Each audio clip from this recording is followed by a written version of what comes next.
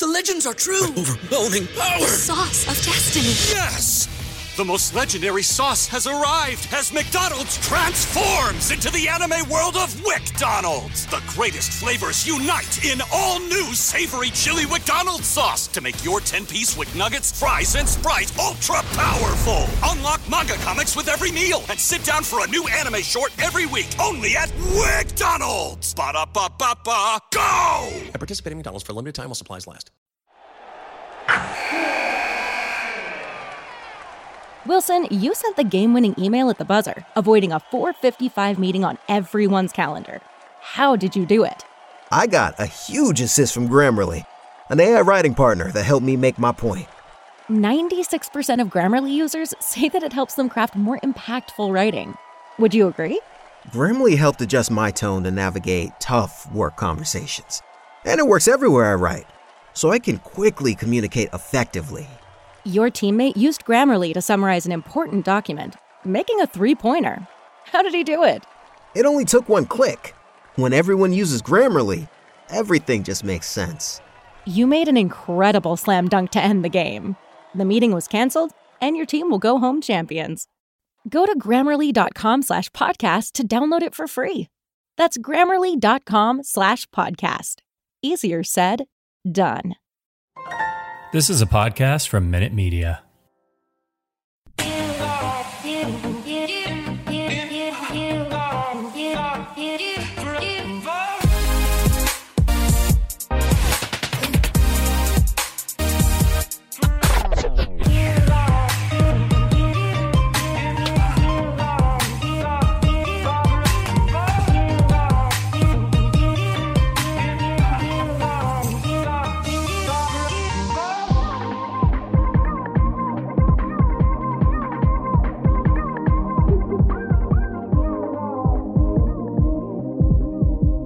All right, welcome everybody to the Lakers Legacy Podcast, where it's a new era down at South Figueroa Street and Chick Hearn Court.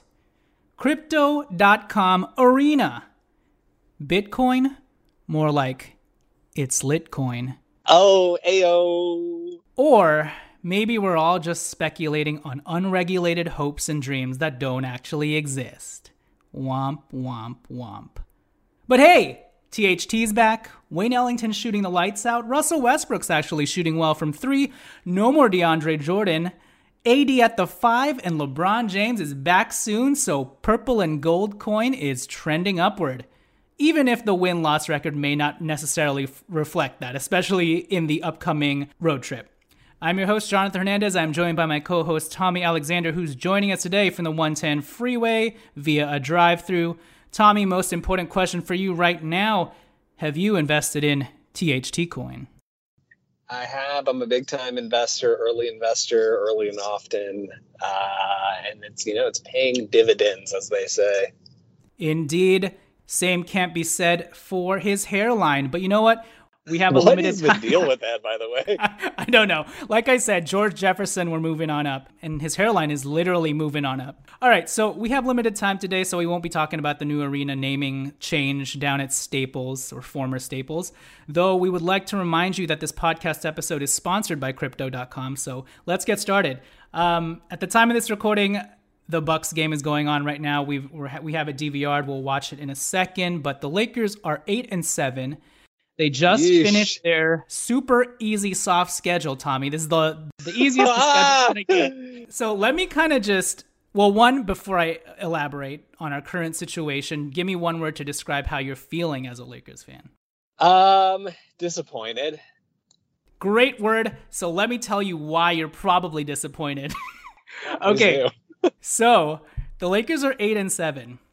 In those 15 games, I don't think they've had a true blowout, a true wire-to-wire win, and that includes the 6 games LeBron played. The closest may be one of those Houston Rockets games, but guess what? We let the foot off the gas pedal in both of them, and they ended up not being true blowout wins, to the point where you can just rest the guys, right?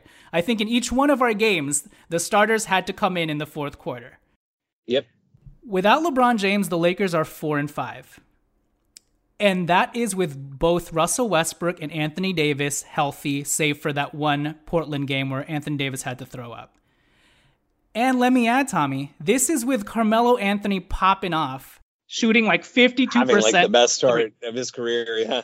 Like Melo was sort of a pseudo big three, and we still went 4 of 5. Even while having 2 of our big 3 present during the easiest stretch of our schedule. Let me dig in further. Prior to the Lakers' win versus San Antonio, the Lakers' 3 other wins, only 3 other wins without LeBron, were all overtime games. Against San Antonio, against Charlotte, against the Heat. Even the Heat game, which was arguably the most impressive, Jimmy Butler only played 7 minutes. Now, counterpoint, did they have 2 games versus the Oklahoma City Thunder where they had commanding leads and probably should have won? Yes, they did. But guess what, Tommy? This team, the identity and DNA of this team is that of a team that just can't hold on to leads and sustain their effort throughout a 48-minute game. So it's part of their DNA. So I don't think there's anything outliery about those 2 losses to Oklahoma City Thunder, unfortunately. And let's say we give them those 2 wins. Let's say they pulled it out, a couple things changed, and the Lakers won those 2 Oklahoma City Thunder games. They could have easily also just lost any of the 3 other overtime games that they won. Right? True. Because, again, they simply can't sustain a 48-minute effort on both ends. So my conclusion right now of how, what's going on in Lakers land is that we're just a bad team. We are a team that has no idea what it wants to be. We bad. We bad, exactly. To say we don't have an identity is almost an understatement because it feels like on most nights, and Vogel's starting to change that, but up until this point, it felt like on most nights we were purposely trying to fit a square peg into a round hole. So not only did we not have an identity, we were going for the wrong identity based off of the roster that we had. And we fiddled around uselessly with this DeAndre Jordan thing for, I feel like, far too long, even though you can probably say it's only been 10 games or whatever. Still far too long. We fiddled around with letting Westbrook soak up possessions and usage for far too long.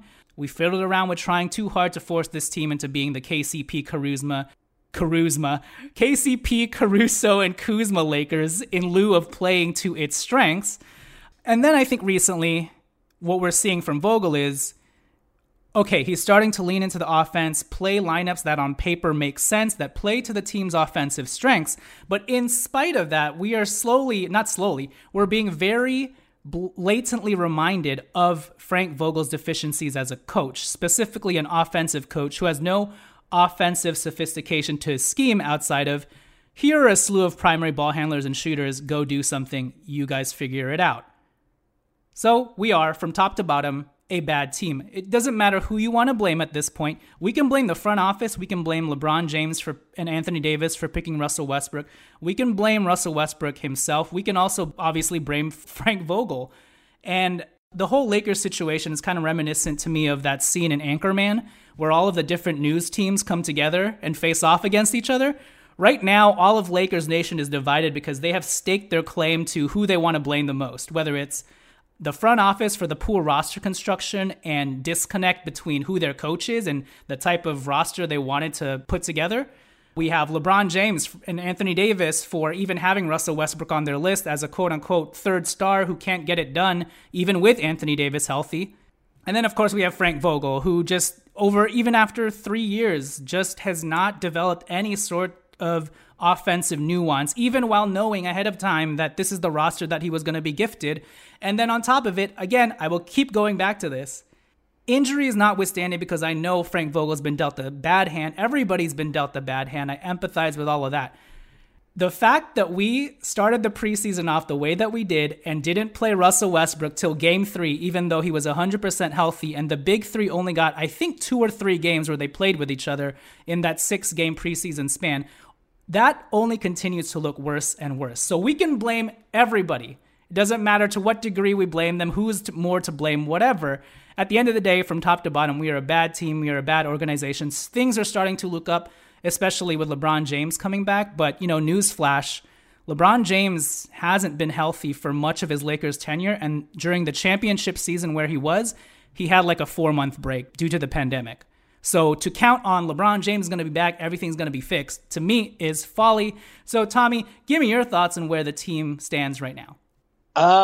Yeah, I mean, I think you summarized it pretty well. It's been frustrating to watch, and I said disappointed as my word to describe them, and disappointed not just in the results, but in the effort and the effort, and I guess the execution, and not just like execution of like executing the plays, but like how everything has been executed, like the decision making and planning and everything of how the season has gone, right? Like we said this before the championship year. We've heard all this same stuff. It's the same rhetoric every year. I mean, frankly, every team hears it, right? Unless you're like a tanking team where it's like the rhetoric is we just want to, continue to develop and grow. Every team that's remotely competitive has playoff and further aspirations. Half the league has championship aspirations, so when the season starts. So it's one thing to talk about it, and another thing to sort of, put your money where your mouth is. And it's like from a lot of areas we've seen sort of failures, right? Like you talked about all the people who were being blamed here.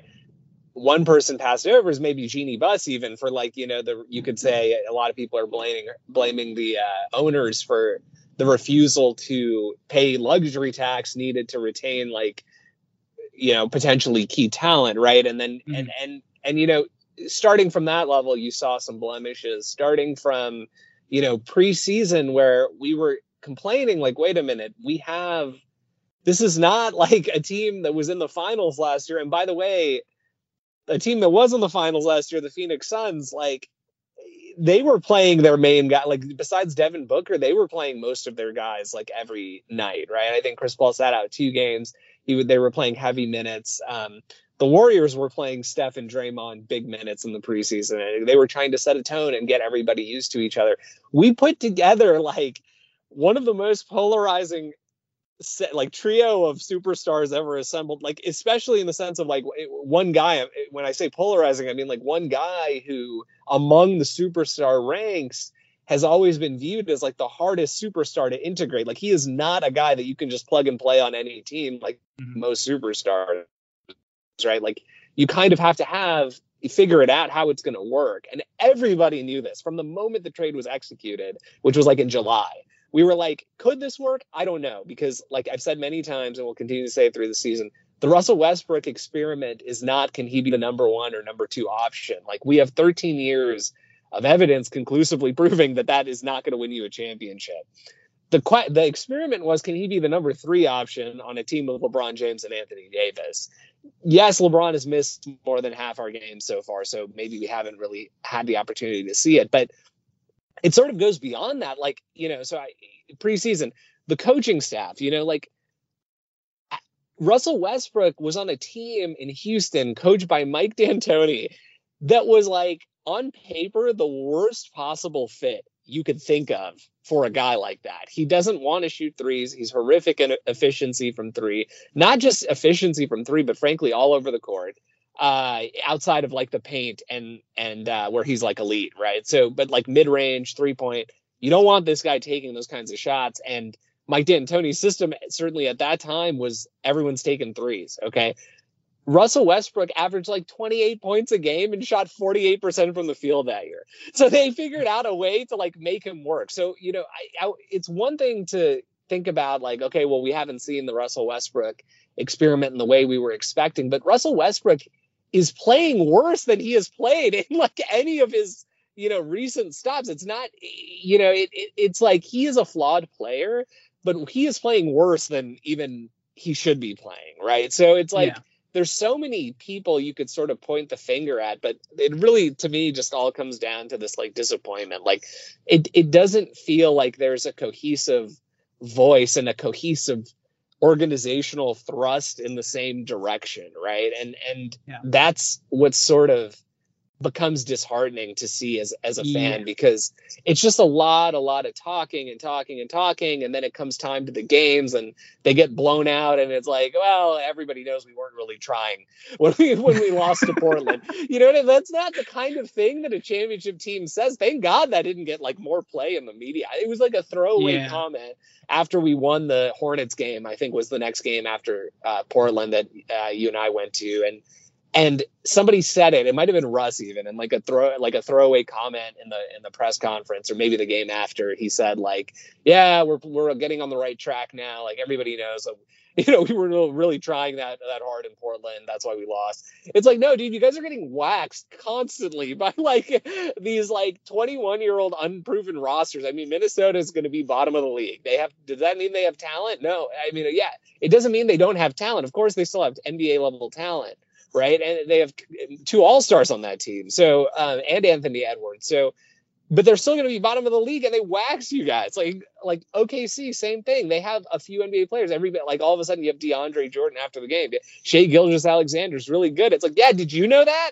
Because you guys didn't like approach the game like that. So it's a lot of like, well, guys are hurt. Like, we'll figure it out. We just got to figure it out. But it's mind-blowing in the sense of like nothing has really changed from the preseason, from the first game against Golden State, second game against Phoenix.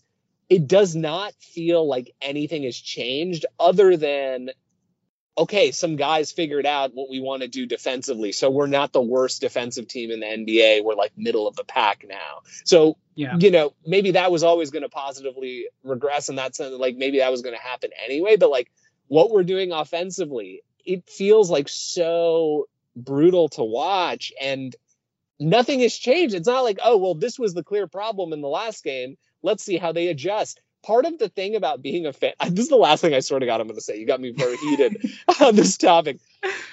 But part of the thing about being a serious fan, right, and like watching all 82 games, that's a long season, right?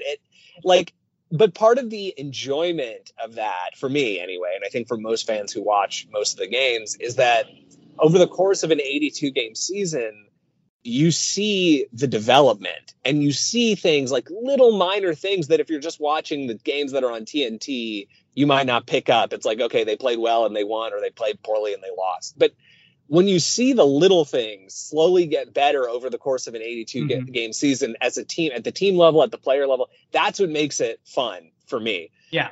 This team has none of that. Like nobody is like it's just a bunch of guys who are going out there like, well, we're talented, so we should win. We should have won. Like for how light our schedule was for the first 15 games, just on talent alone with no coach, you almost think that like we should have probably won like 10 games, right? So even with the LeBron injury and some of the other injuries we had the talent. We had Russell Westbrook and Anthony Davis and Carmelo Anthony, like you mentioned, popping off, and like we had some other guys who were playing decent. Malik Monk, like we have other NBA caliber players. Okay, and to say that we're losing because we have these guys injured. What OKC had Shai Gilgeous-Alexander. Can you name another player on that team besides Lou Dort? You know what I mean? It's like they have like 5 wins. So I mean, and they have 5 wins, and they're like almost as good as we are. So it's like it's just like you're not seeing anything changing from day to day. It just feels like the same thing over and over. It feels like it's so stale and like so much like it's like delayed decision making, weird decision making, like. The Sekou thing, waiving him and signing Shondi because Sekou's injured and we need guys who could play. But, like, you don't bring Shondi on the trip, the 5-game road trip. And you go, he'd have to practice before he played.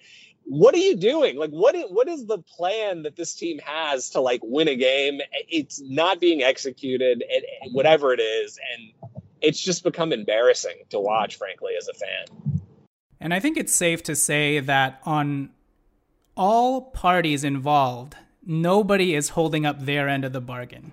Yeah, right? nobody. I think that's fair to say. Nobody, literally nobody. And I think also that includes us as the fans, Tommy, because I think we need to rejigger our expectations. We were wrong. I mean, look, all the caveats, let's put them all in here. It's only 15, 16 games. Half the roster has been injured, etc. But even the most, skeptical of fans would have said, if you have Russell Westbrook and Anthony Davis, and if I had told you also Carmelo Anthony is going to be shooting 52% from three and averaging 3.5 makes a game, what do you think our record would be, even without LeBron James, given the easy schedule? Even the most skeptical of fans would have been like, yeah, you would have won at least 10 games, and some of those very convincingly. We have not won any game convincingly. In fact, 90% of our games could have gone either way. So really, we could technically be like, 2-13, depending on how we're going on any given night, And so I swear this is going to turn around to the positive. We don't want to send people off to Thanksgiving with such bad vibes. But before we take it to break, I do want to point out some devil's advocate points. And then I'm going to slash all of them down, which maybe it's not so devil's advocate-y. First, before I get to that, I know people have wanted to talk about the health and guys not having legs and having an old roster, et cetera, et cetera. But if we continue to frame this season on LeBron James and the health, I feel like we're going to miss a lot of things in the present with regards to very clear problems that we have on every level. And if we don't start addressing them, and if we don't start pivoting the right way, this is going to come back to bite us, Especially because nothing is assured with regards to LeBron's sustained health, even when he does return. Right. And when LeBron returns, who knows? Maybe AD goes down. So there's never going to be a perfect situation. So we have to deal with what we have right now. And so far, LeBron's injury has exposed a lot of issues that this team has on a lot of different levels. So let's talk about, if I was playing devil's advocate, Tommy, I'd say outside of the championship season, this is par for the course with any new LeBron Big Three team trying to get adjusted and figure itself out. Right. His first season in Miami, the Big Three, they started out 9-8, and they had their whole Big Three healthy, Tommy. We've only had a Big Two plus Carmelo Anthony, and for the majority of our run, we're 8-7, so right on par. And LeBron James is coming back. Let's take it back to when LeBron James went back to Cleveland, and he formed the Big Three with Kyrie and Kevin Love. That team started out 7-7, and they had their whole Big Three healthy. LeBron's only played 6 games, and we're still 8-7, right on par. Okay, now here's where I say none of that matters. You ready? Yeah. Okay, yes, all of that is comparable. That is par for the course for LeBron James. Guess what? LeBron James was 30 years old in that last stint with Cleveland, and he was what? Like 27, 26 with the Big Three in Miami? So maybe you cut this current group a little more slack because LeBron James has been out for 9 of the 15 games or so. But LeBron James, not only was LeBron James young back then, all of his teammates were also much younger than the Big Three we have right now.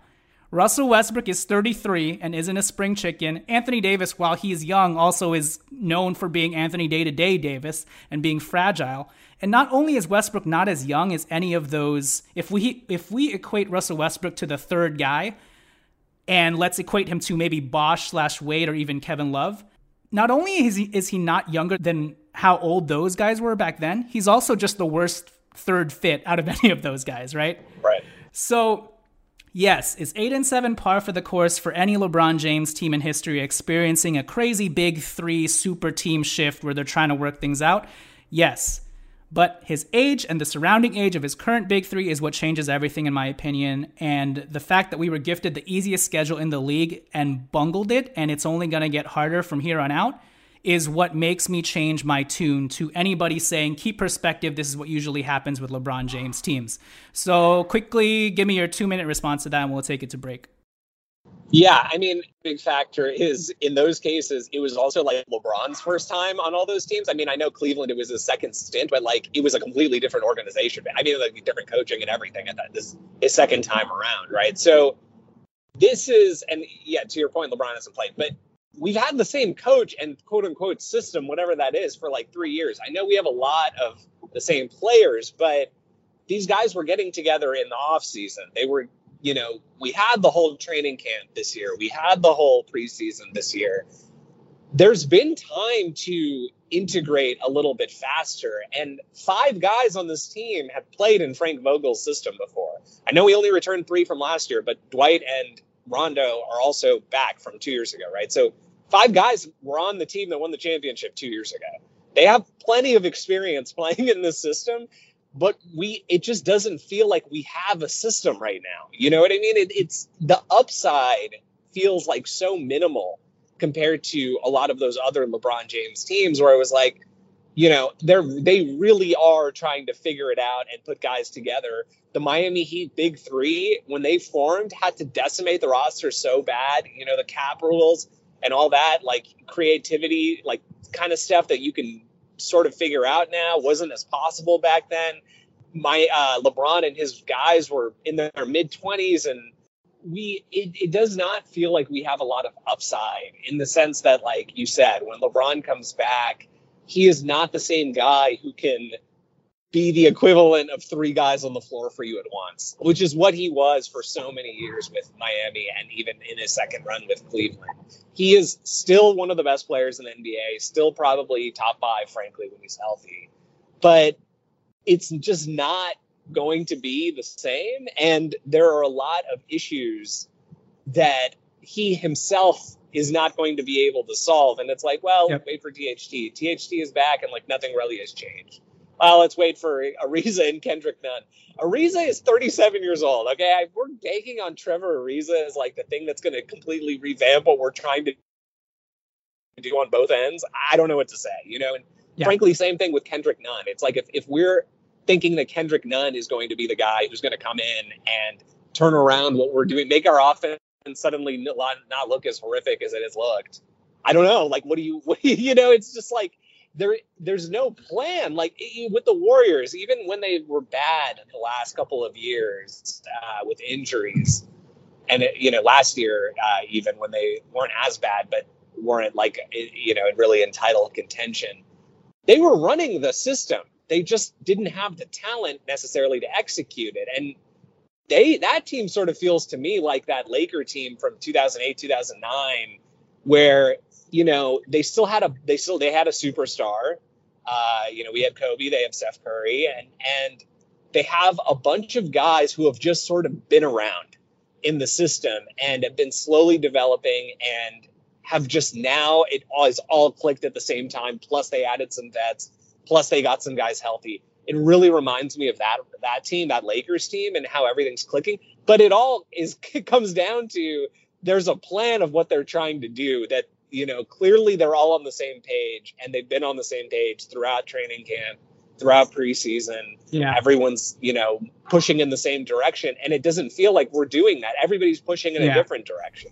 Well, and to your point right there, I think from the beginning, and I hate to always bring this back to the Marc Gasol thing and seeing the splintering of stuff, but I think really you see there's a disconnect, and sorry if you hear my dog barking in the background. She is also very pissed about the way things are going in Lakers Nation.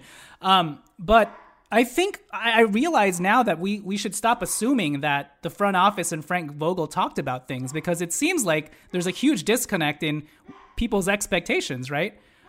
Because back then we thought, for sure, the way that they're treating Marc Gasol, Frank Vogel's communicated things clearly to him about what his role is. The front office has communicated with Marc Gasol. Not the case, or at least it didn't seem that way, how things ended. And then this time around, it's like you would assume that the front office talked to Frank Vogel about the guys that they're bringing in this year to say, this is the approach we want to go because it's more offensively skewed, so you're going to have to adapt from the beginning, right? We know you're a defensive-minded coach, but you're going to have to adapt because this is the roster we're giving you.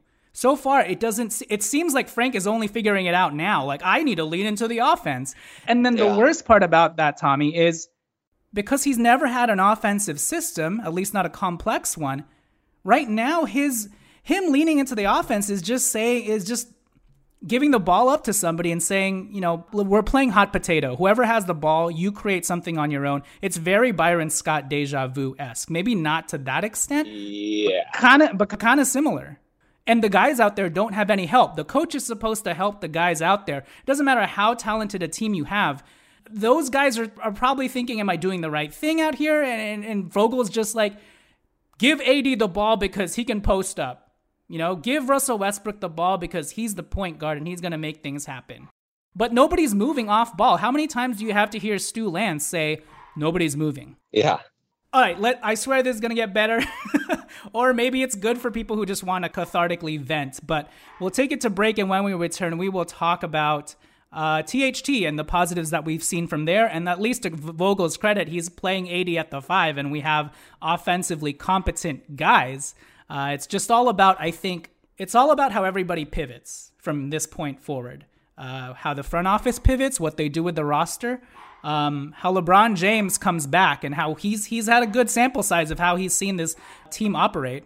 How does he adjust? How does Westbrook adjust? And then lastly, how does Frank Vogel adjust now? Because it can't just be about putting out all these shooters and putting out as many primary ball handlers as you want. I can envision a point in the future where Frank Vogel just has like Kendrick Nunn, Russell Westbrook, LeBron James, and THT and AD out there, and he's like, everybody can dribble the ball, so we're good to go. You know, it's about how everybody pivots from this point forward, understands that, yes, we've been hampered, yes, there have been injuries, yes, there have been extenuating circumstances that have made life hard on everybody.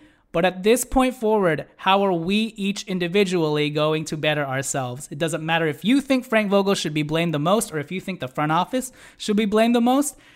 Everybody needs to take accountability for how crappy they've been. So where do we go from here? With that said, we'll take it to break. That's where we're going. And when we return, we'll talk about THT and how good he's looked. All right, so we're back, Tommy. Let's close this episode out positively because Thanksgiving is coming up. One positive is, outside of the slew of things I mentioned at the start with, AD still looking like a beast.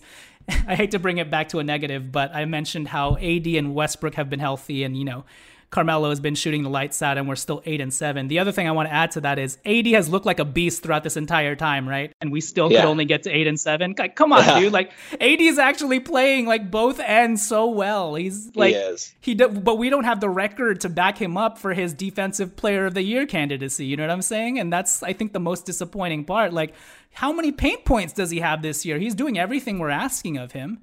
He's dominating. It's just, there's no support there. So it's no wonder why on the second night of a back-to-back, you're trying to post him up like kind of idiotically against a team that's like triple teaming you with small dudes. Regardless of that, there's no wonder that AD would be gassed that second night of the back-to-back when he's carrying so much of the load, Okay, positive time now. Wayne Ellington has looked really good. It's crazy to see his development as a shooter over the years because the last memory we have of him as a Laker was just like, oh yeah, he can hit a 3 or 2 on the baseline if he's wide open. But these days, this dude is almost like the equivalent of a rabid off-ball cutter, except he's doing that on the perimeter and he is just letting it fly with reckless abandon, but hitting it at a really high clip and high rate. And it's just so much fun to watch him shoot, and his gravity on offense is undeniable. Teams always have to hone in on him. And even though it doesn't seem like he has an open shot, he's taking 1 or 2 dribbles, even though, the bottom half of his body is swaying one way. It doesn't matter. He's going to let that fly and possibly hit it. So there's Wayne Ellington. But before we get to THT, I wanted to talk about Vogel taking DeAndre Jordan out of the lineup. Hallelujah. LeBron's coming back. So really the question I want to ask you is, what's your starting lineup when LeBron James is back? Now that we have the ball rolling in the right direction with AD at the 5 and Vogel actually at the very least, regardless of whether or not he has any offensive scheme to back it up, he's at least playing the right players right now. So what's your starting lineup when LeBron James is back? For me, and I put this out on Twitter, I would like AD at the 5, LeBron James at the 4, THT at the 3, Wayne Ellington at the 2, and Russell Westbrook at the 1. My rationale for this is THT in this scenario is basically just supplanting Kent Bazemore. Because when I threw this lineup out there, people were like, THT doesn't work with Westbrook and LeBron because he can't shoot. And I was like, let me remind you that Bazemore was taking this spot and can't shoot either, right? So at the very least, putting THT in here, while Bazemore is arguably a better defender, I'm not really sure these days, especially because THT has shown a lot of improvements on at least man-to-man defense. He still needs a lot of work on his team defense and, playing off ball. But in terms of being sort of a rabid defender and using his length to bother guys, he's kind of done what Bazemore's done. But on the offensive end, he provides you with so much more upside and finishing ability. So he's not going to be missing open layups the way that Kent Bazemore was. And then swapping out Avery Bradley for Wayne Ellington, I just think I want to do that because, again, I just talked about what a prolific shooter Wayne Ellington has been.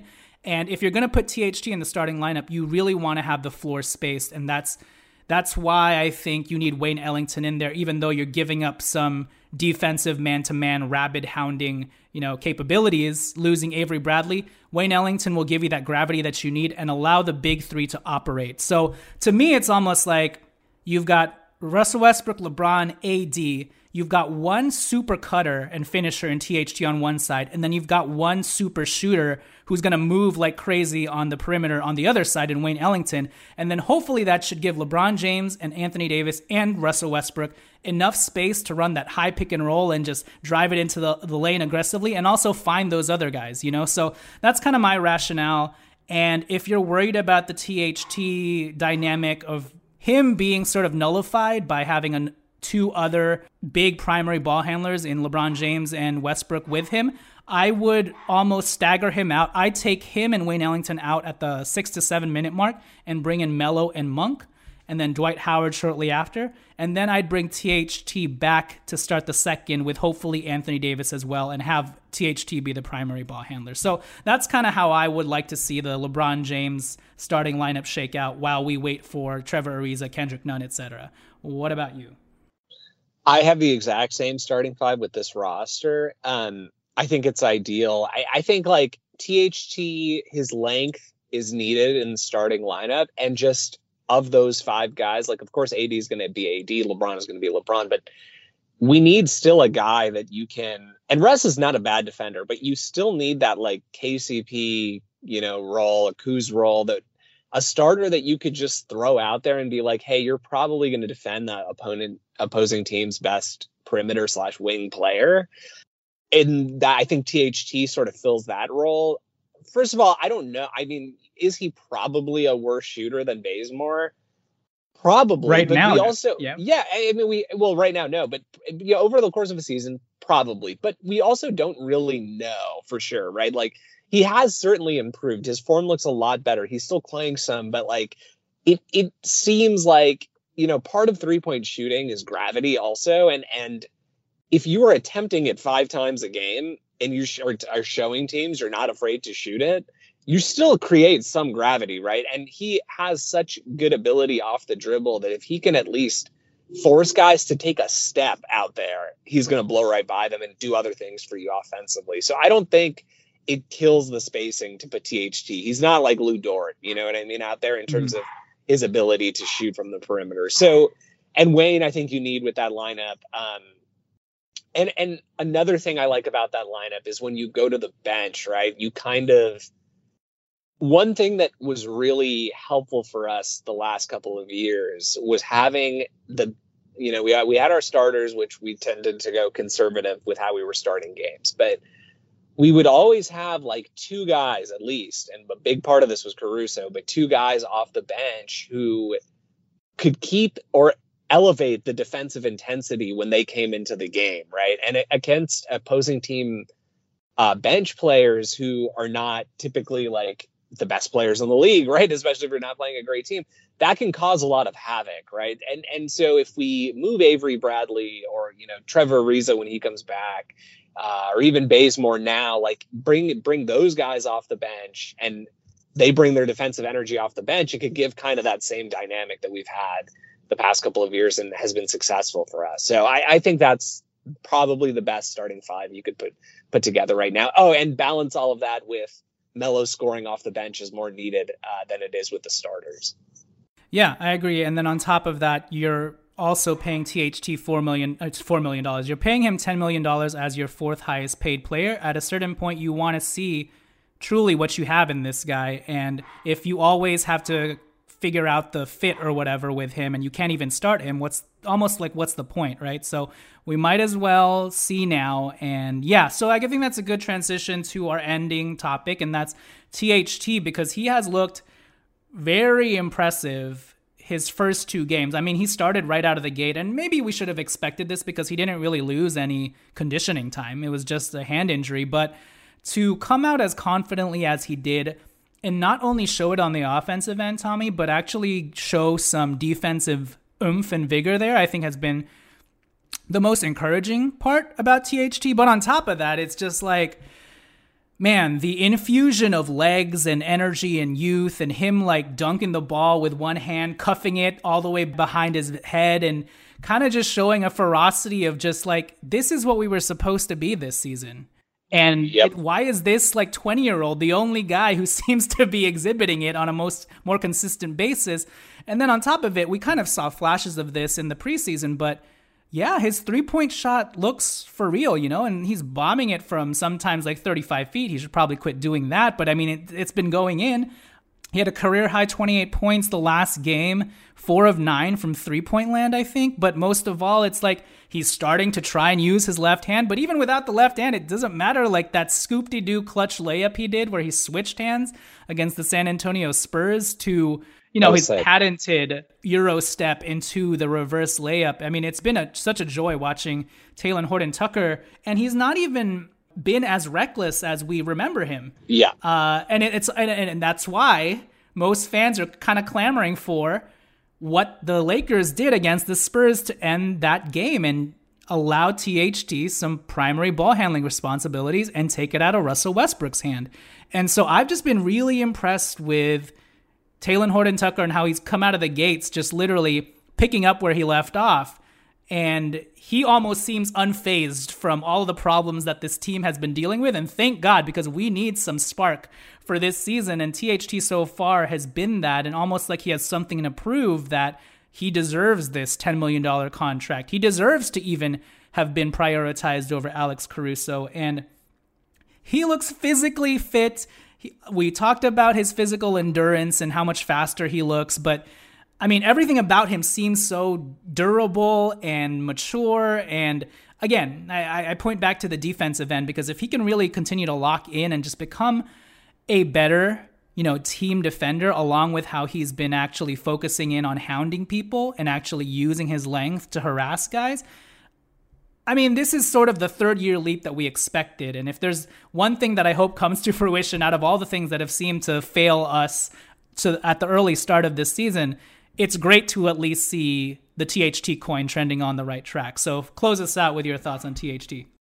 Yeah, he's been great. It's been fun to see him. You won't wish he was, healthy from the season start, because he clearly has put in the work. I mean, physically, when you see him on the court, it was jarring to me. In the preseason, things are happening so fast. It's like overwhelming to process, in my opinion. I'm not really the person who like rewatches games, but, seeing him on the court in that first game against the Spurs where he came back, it's like you don't even really recognize him. He's gotten himself into such amazing shape. You mentioned like he seems a little bit reckless, but I think a big part of that, besides just the maturity and getting better as a player, understanding what you can and can't do, a big part of that is he's so much quicker and more explosive now than he has been, because he's in such good shape. He's not ending up in these situations where guys can read what he's trying to do and stand there while he barrels over them, so it's been really nice to see his development. He's working on that jumper clearly. He certainly has the confidence to take it, and he is going to be a very, very important thing. They are a very, very, very, very important piece of what we're trying to do. But again, it's all about getting everybody on the same page, because it's like fairly absurd when you think about it. Like, we've said it so many times. We have Russell Westbrook and Anthony Davis healthy, right? And we're banking on THT being like it's almost like we're banking on him like playing at an all-star level to win games at this point, which just makes no sense at all. Well, the reliance on Austin Reeves too. It's like, dude, we have Anthony Davis and Russell Westbrook. Yeah, exactly. Come on, exactly. Guys. And it's like everyone's all bummed that like we're losing. So it's like you should be able to win these games. And it's pretty disappointing. But all through all of that, THT has been like a bright spot, and it's going to be like nice to continue to watch him develop, at least over the course of this year, because you figure he probably will. Yeah, I agree. All right. With that said, that'll do it. Hope everybody has a great Thanksgiving and has a great Turkey Day. And Tommy, I will let you go. We shall see how the Lakers fare on this road trip. It's going to tell us a lot. Even if we don't get the wins per se, I think we'd all just like to see more consistent, sustained effort from this team and from the coach, to see more of those, like Tommy said, see more of those gears turning, to actually see some tangible pivots in the right direction versus us taking too long. Again, this goes, how we treated preseason is almost a microcosm for the problems that we're seeing now, where yes, is the change finally coming? Yes, those changes are coming. And it seems silly to say that they're coming too slow since we've only been through like 15, 16 games. But honestly, they've been too slow given the context that we have and the intel that we have prior to all these things bubbling forth, right? So yeah, please just pivot in the right direction. Make the intuitive adjustments for yourself as a player, for yourself as a coach, for yourself as a GM, for yourself as an owner. Everybody needs to do their part and start holding up their end of the bargain. And that also includes the training staff, where everybody on this team seems to be dropping like flies. And it's not even necessarily an age thing, because all of our young guys were down at one point and are still down with Austin Reeves out. So everybody have a great Thanksgiving. Feel better after spending time with family, gathering with family, eating turkey, honey baked ham, pumpkin pie, what have you. More pumpkin pie versus blame pie when we get out of this stretch here. All right, I will leave it there. Catch you guys next time. Happy Thanksgiving. Tommy, happy Gobble Gobble Day. Peace. Laters.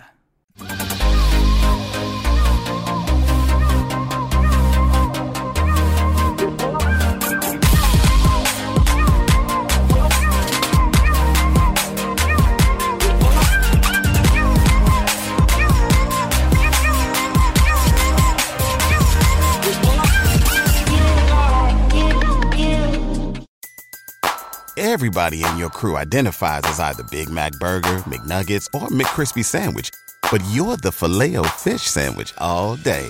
That crispy fish, that savory tartar sauce, that melty cheese, that pillowy bun. Yeah, you get it. Every time. And if you love the Filet-O-Fish, right now you can catch two of the classics you love for just $6. Limited time only. Price and participation may vary. Cannot be combined with any other offer. Single item at regular price. Ba-da-ba-ba-ba.